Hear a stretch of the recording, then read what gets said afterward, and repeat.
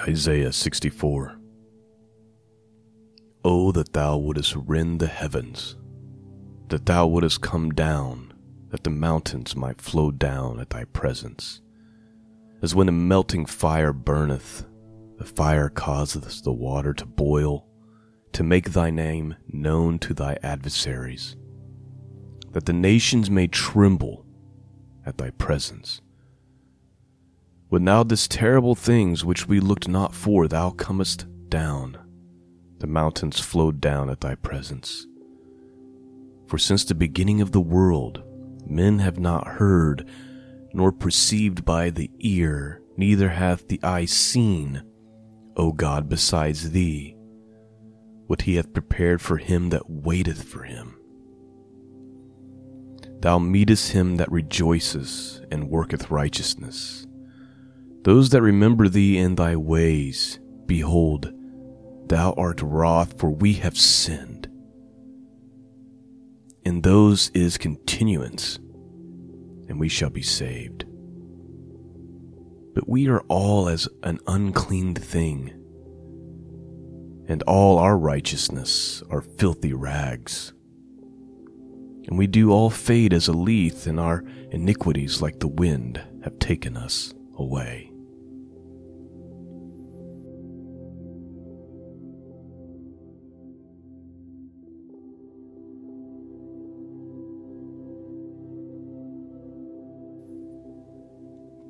Greetings. Welcome back to the broadcast.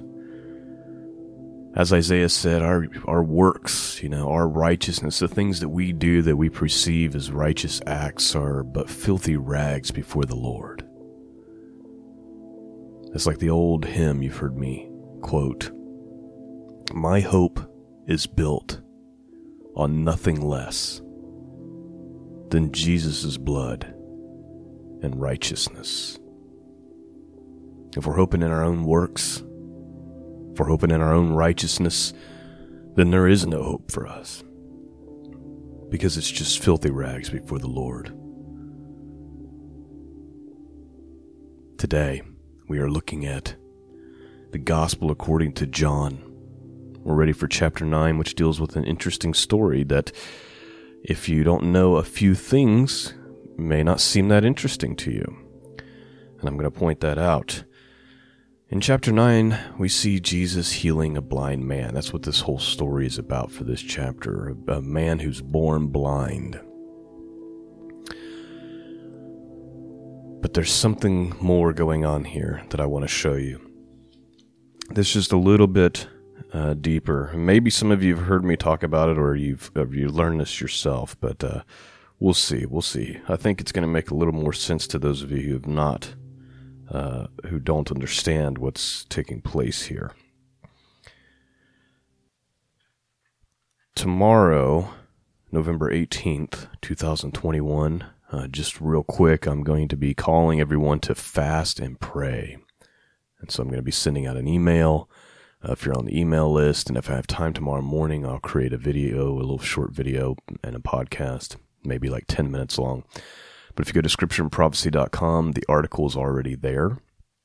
Right there at the very top, a call to prayer and fasting Thursday, November 18th, 2021. So go check that out. I'm not going to go into details about it this morning, but I'm just going to let you know beforehand that I'll be posting it on social media, sending out an email, and then Lord willing, if I have time tomorrow morning, I'll create a short podcast. But the fasting and praying is tomorrow, November 18th, 2021. So just be thinking about that and dwelling on that. And I invite you to go check out the article at scriptureandprophecy.com.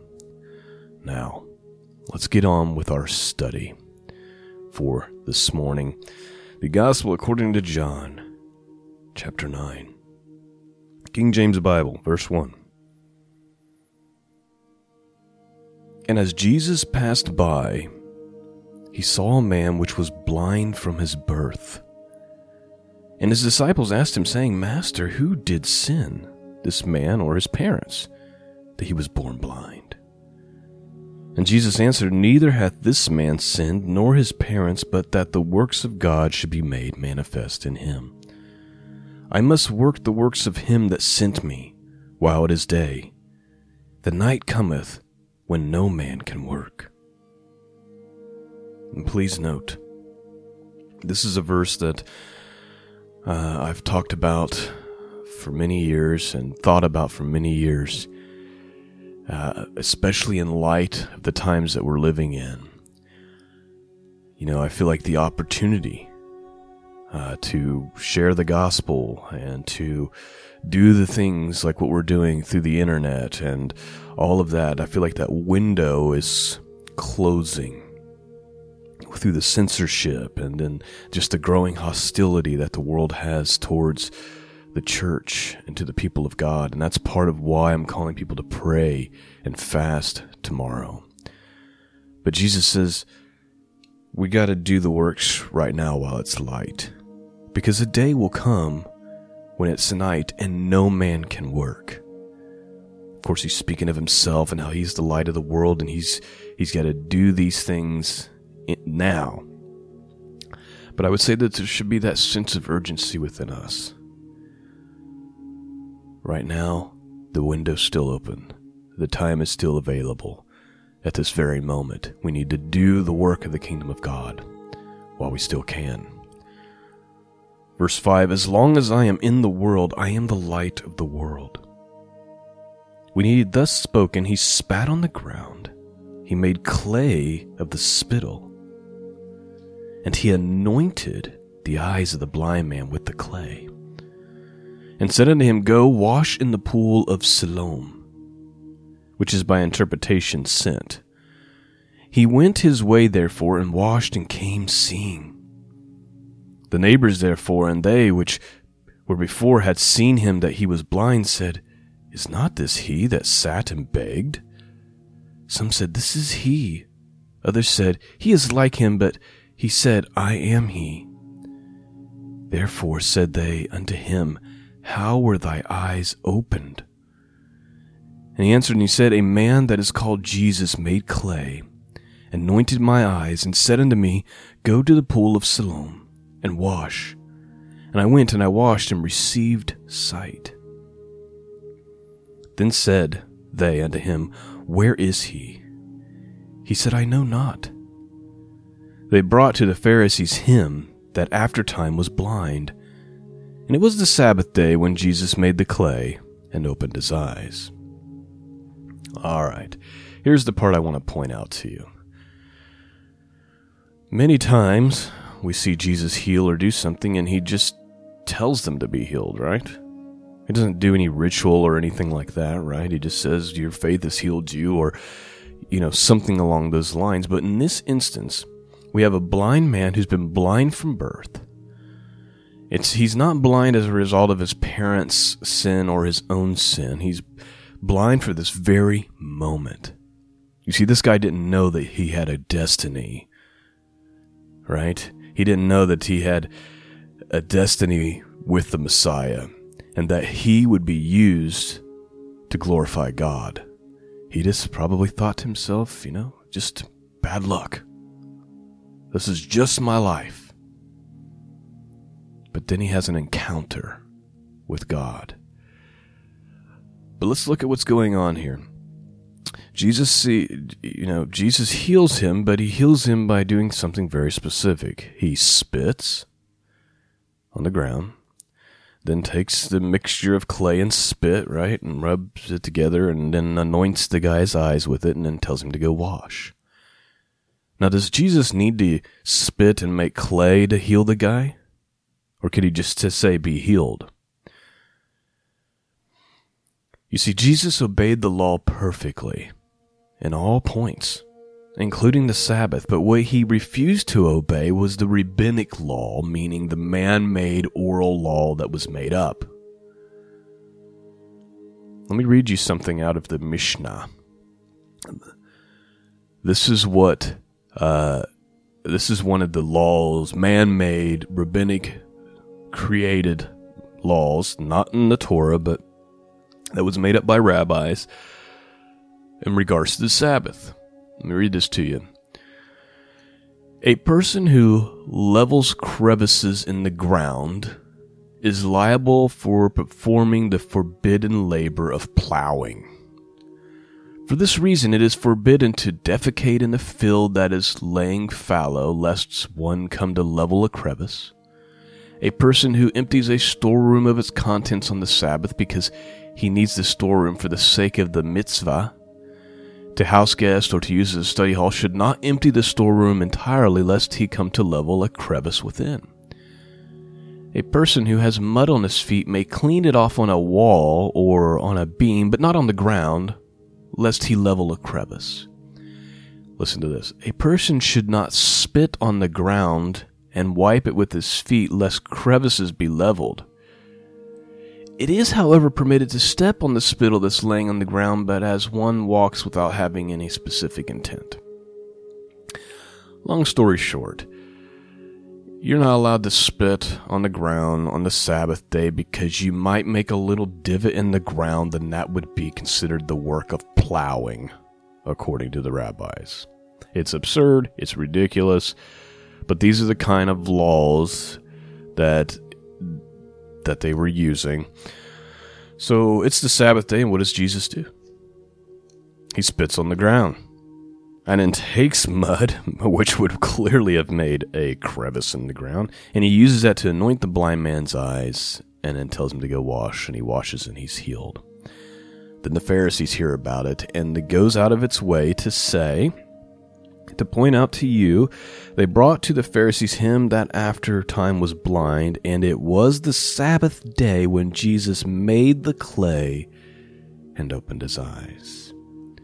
You see, Jesus was intentionally breaking the man-made rabbinical laws that they were heaping on top of the people. Just interesting, is it not?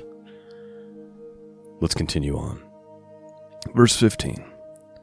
Then again the Pharisees also asked him how he had received his sight, and he said unto them, He put clay upon my eyes, and I washed, and I do see. Therefore said some of the Pharisees, This man is not of God, because he keepeth not the Sabbath day.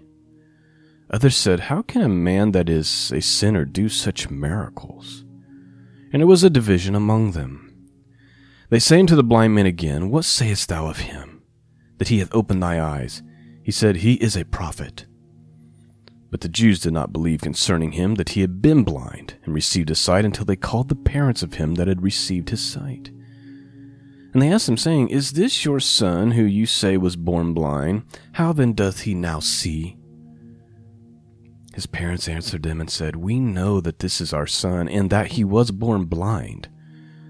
But by what means he now seeth, we know not.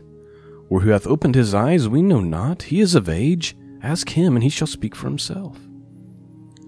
These words spoke the parents because they feared the Jews, for the Jews had agreed already that if any man did confess that he was the Christ, that he should be put out of the synagogue. So please note, it's already going around, right? It's already becoming common knowledge. You acknowledge Yeshua, Jesus of Nazareth, as the Messiah, and you're going to be excommunicated from the synagogue, right? And so people are afraid to admit these things to the Pharisees. Furthermore, they're like, yeah, this is our son. He was blind, but as far as what happened, how he's now seeing, why don't you ask him? He's an adult, right? They're really trying to remove themselves from the situation. Verse 24, Therefore said the parents, He is of age, ask him. Then again they called the man that was blind and said unto him, Give God the praise. We know that this man is a sinner. And he answered and he said, Whether he be a sinner or no, I know not. One thing I know, that whereas I was blind, now I see.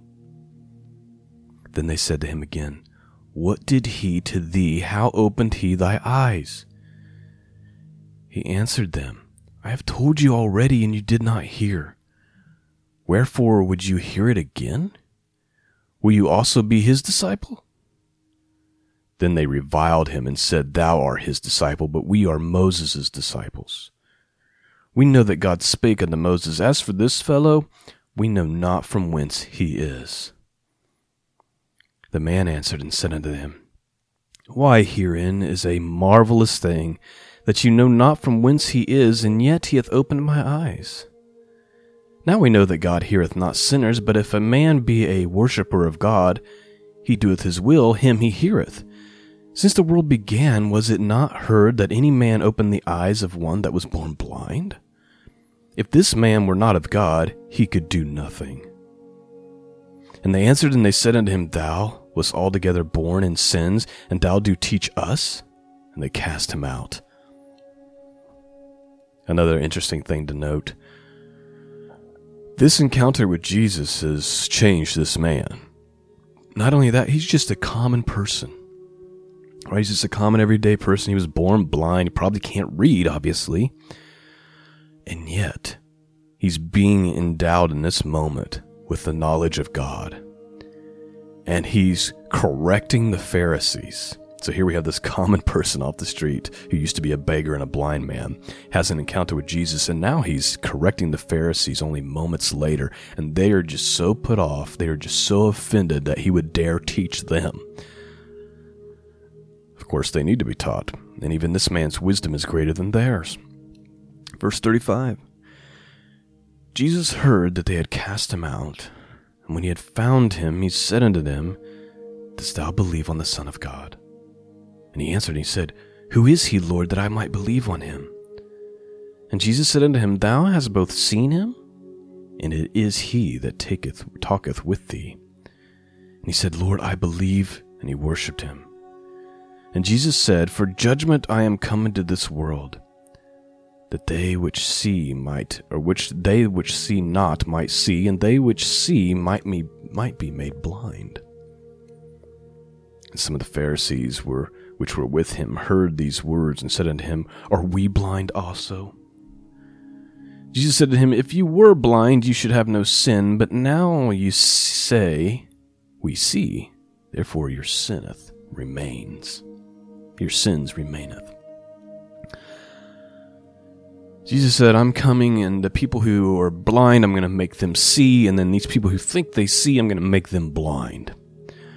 They're going to realize that they're actually blind. And the Pharisees, again, are offended, and they're like, Are we blind? We're the great Pharisees. We're the great religious leaders.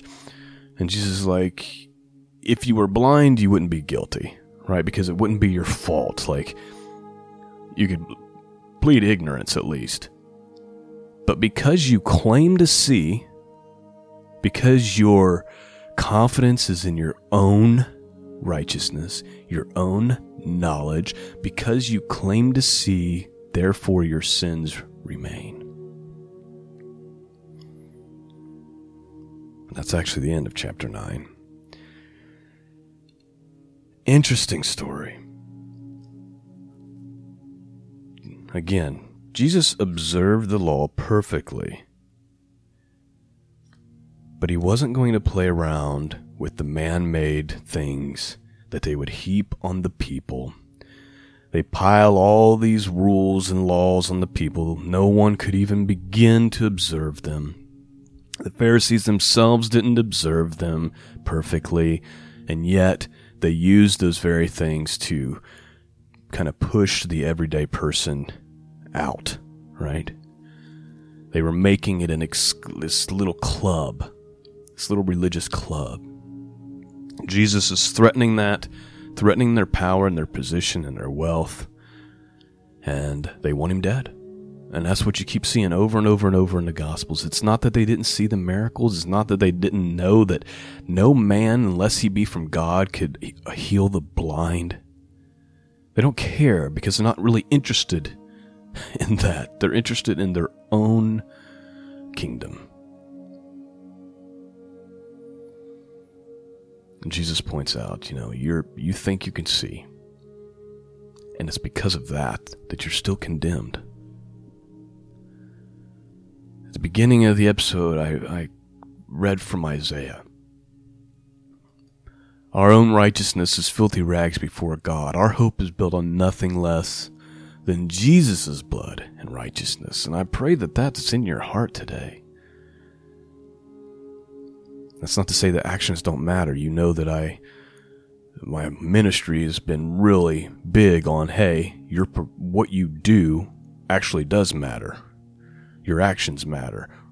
Walking in righteousness and holiness matters. All those things do matter, but they're a result of our salvation. They're a symptom of our salvation. It's not what we're doing to earn salvation and favor with God. It's what we do as a result of being saved. Our actions matter because they demonstrate what we actually believe.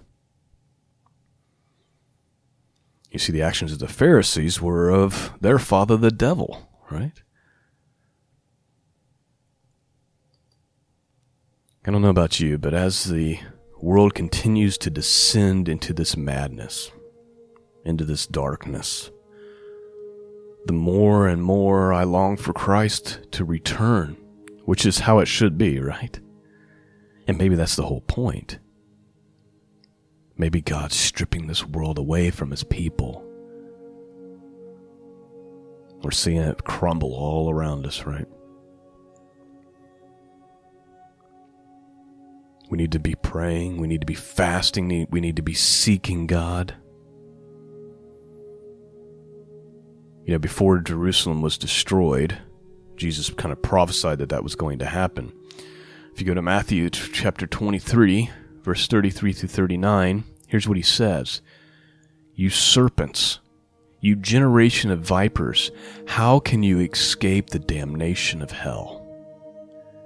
Wherefore, behold, I sent unto you prophets and wise men and scribes, and some of them you shall kill and crucify, and some of them you shall scourge in your synagogues and persecute them from the city to city. That upon you may come all the righteous blood shed upon the earth, from the blood of righteous Abel unto the blood of Zacharias son of Barachias, whom you slew between the temple and the altar. Verily I say unto you, all these things shall come upon this generation. Now he's talking to them, that generation, and that judgment did come in 70 AD. Verse 37, O Jerusalem, Jerusalem, thou that killest the prophets, and stonest them which are sent unto thee, how often I would have gathered thy children together, even as a hen gathereth her chickens under her wings, and you would not. Behold, your house is left desolate. Verse 39, this is what I wanted to focus on. For I say unto you, ye shall not see me henceforth, till you say, Blessed is he who cometh in the name of the Lord. Saying, I'm not coming back. You're not going to see me again until you're basically crying for me, crying for my return, longing for my return. And he's quoting Psalm, right? Blessed is he that come in the name of the Lord. He's quoting Psalm 18, verse 26. In the Hebrew, it's Baruch haba Bashem Yehovah, or Yahuwah, however you believe God's name is to be pronounced. Baruch haba Bashem Yehovah. Blessed is he who comes in the name of the Lord. Jesus said, I'm not coming back until they're crying that. You won't see me again, rather, is what he's actually saying. You won't see me again till you say, Blessed is he that comes in the name of the Lord. And maybe what we're seeing happening right now is a destruction of all things worldly. Being stripped away from his people to where there's nothing left to do but to cry for him. I pray that you join me tomorrow for the fasting and praying. Go read the article so you understand what the purpose of it is. scriptureandprophecy.com. I'll send out an email, and then, Lord willing, I'll create a short video tomorrow morning and a podcast for the podcast listeners, and I'll read the article and explain what the purpose is for the fasting and the praying. Keep looking up. Keep trusting in Jesus. It is all we have. It is all we have. This world is passing away, and it's not going back to normal, friends. My hope is built on nothing less than Jesus' blood and righteousness. Thanks for listening. Peace and grace be with all of you, and until next time, God bless.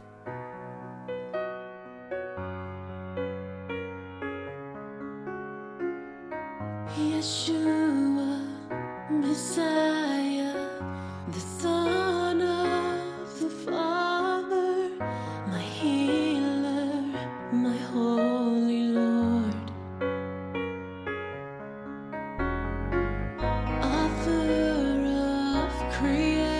salvation, my only salvation. Yeshua, come back for me. 'Cause I am waiting, and I'm ready to see you now. My heart is breaking, 'cause the world has let me down. Oh, don't forget me. Abba Adonai, oh Yeshua, come back for me.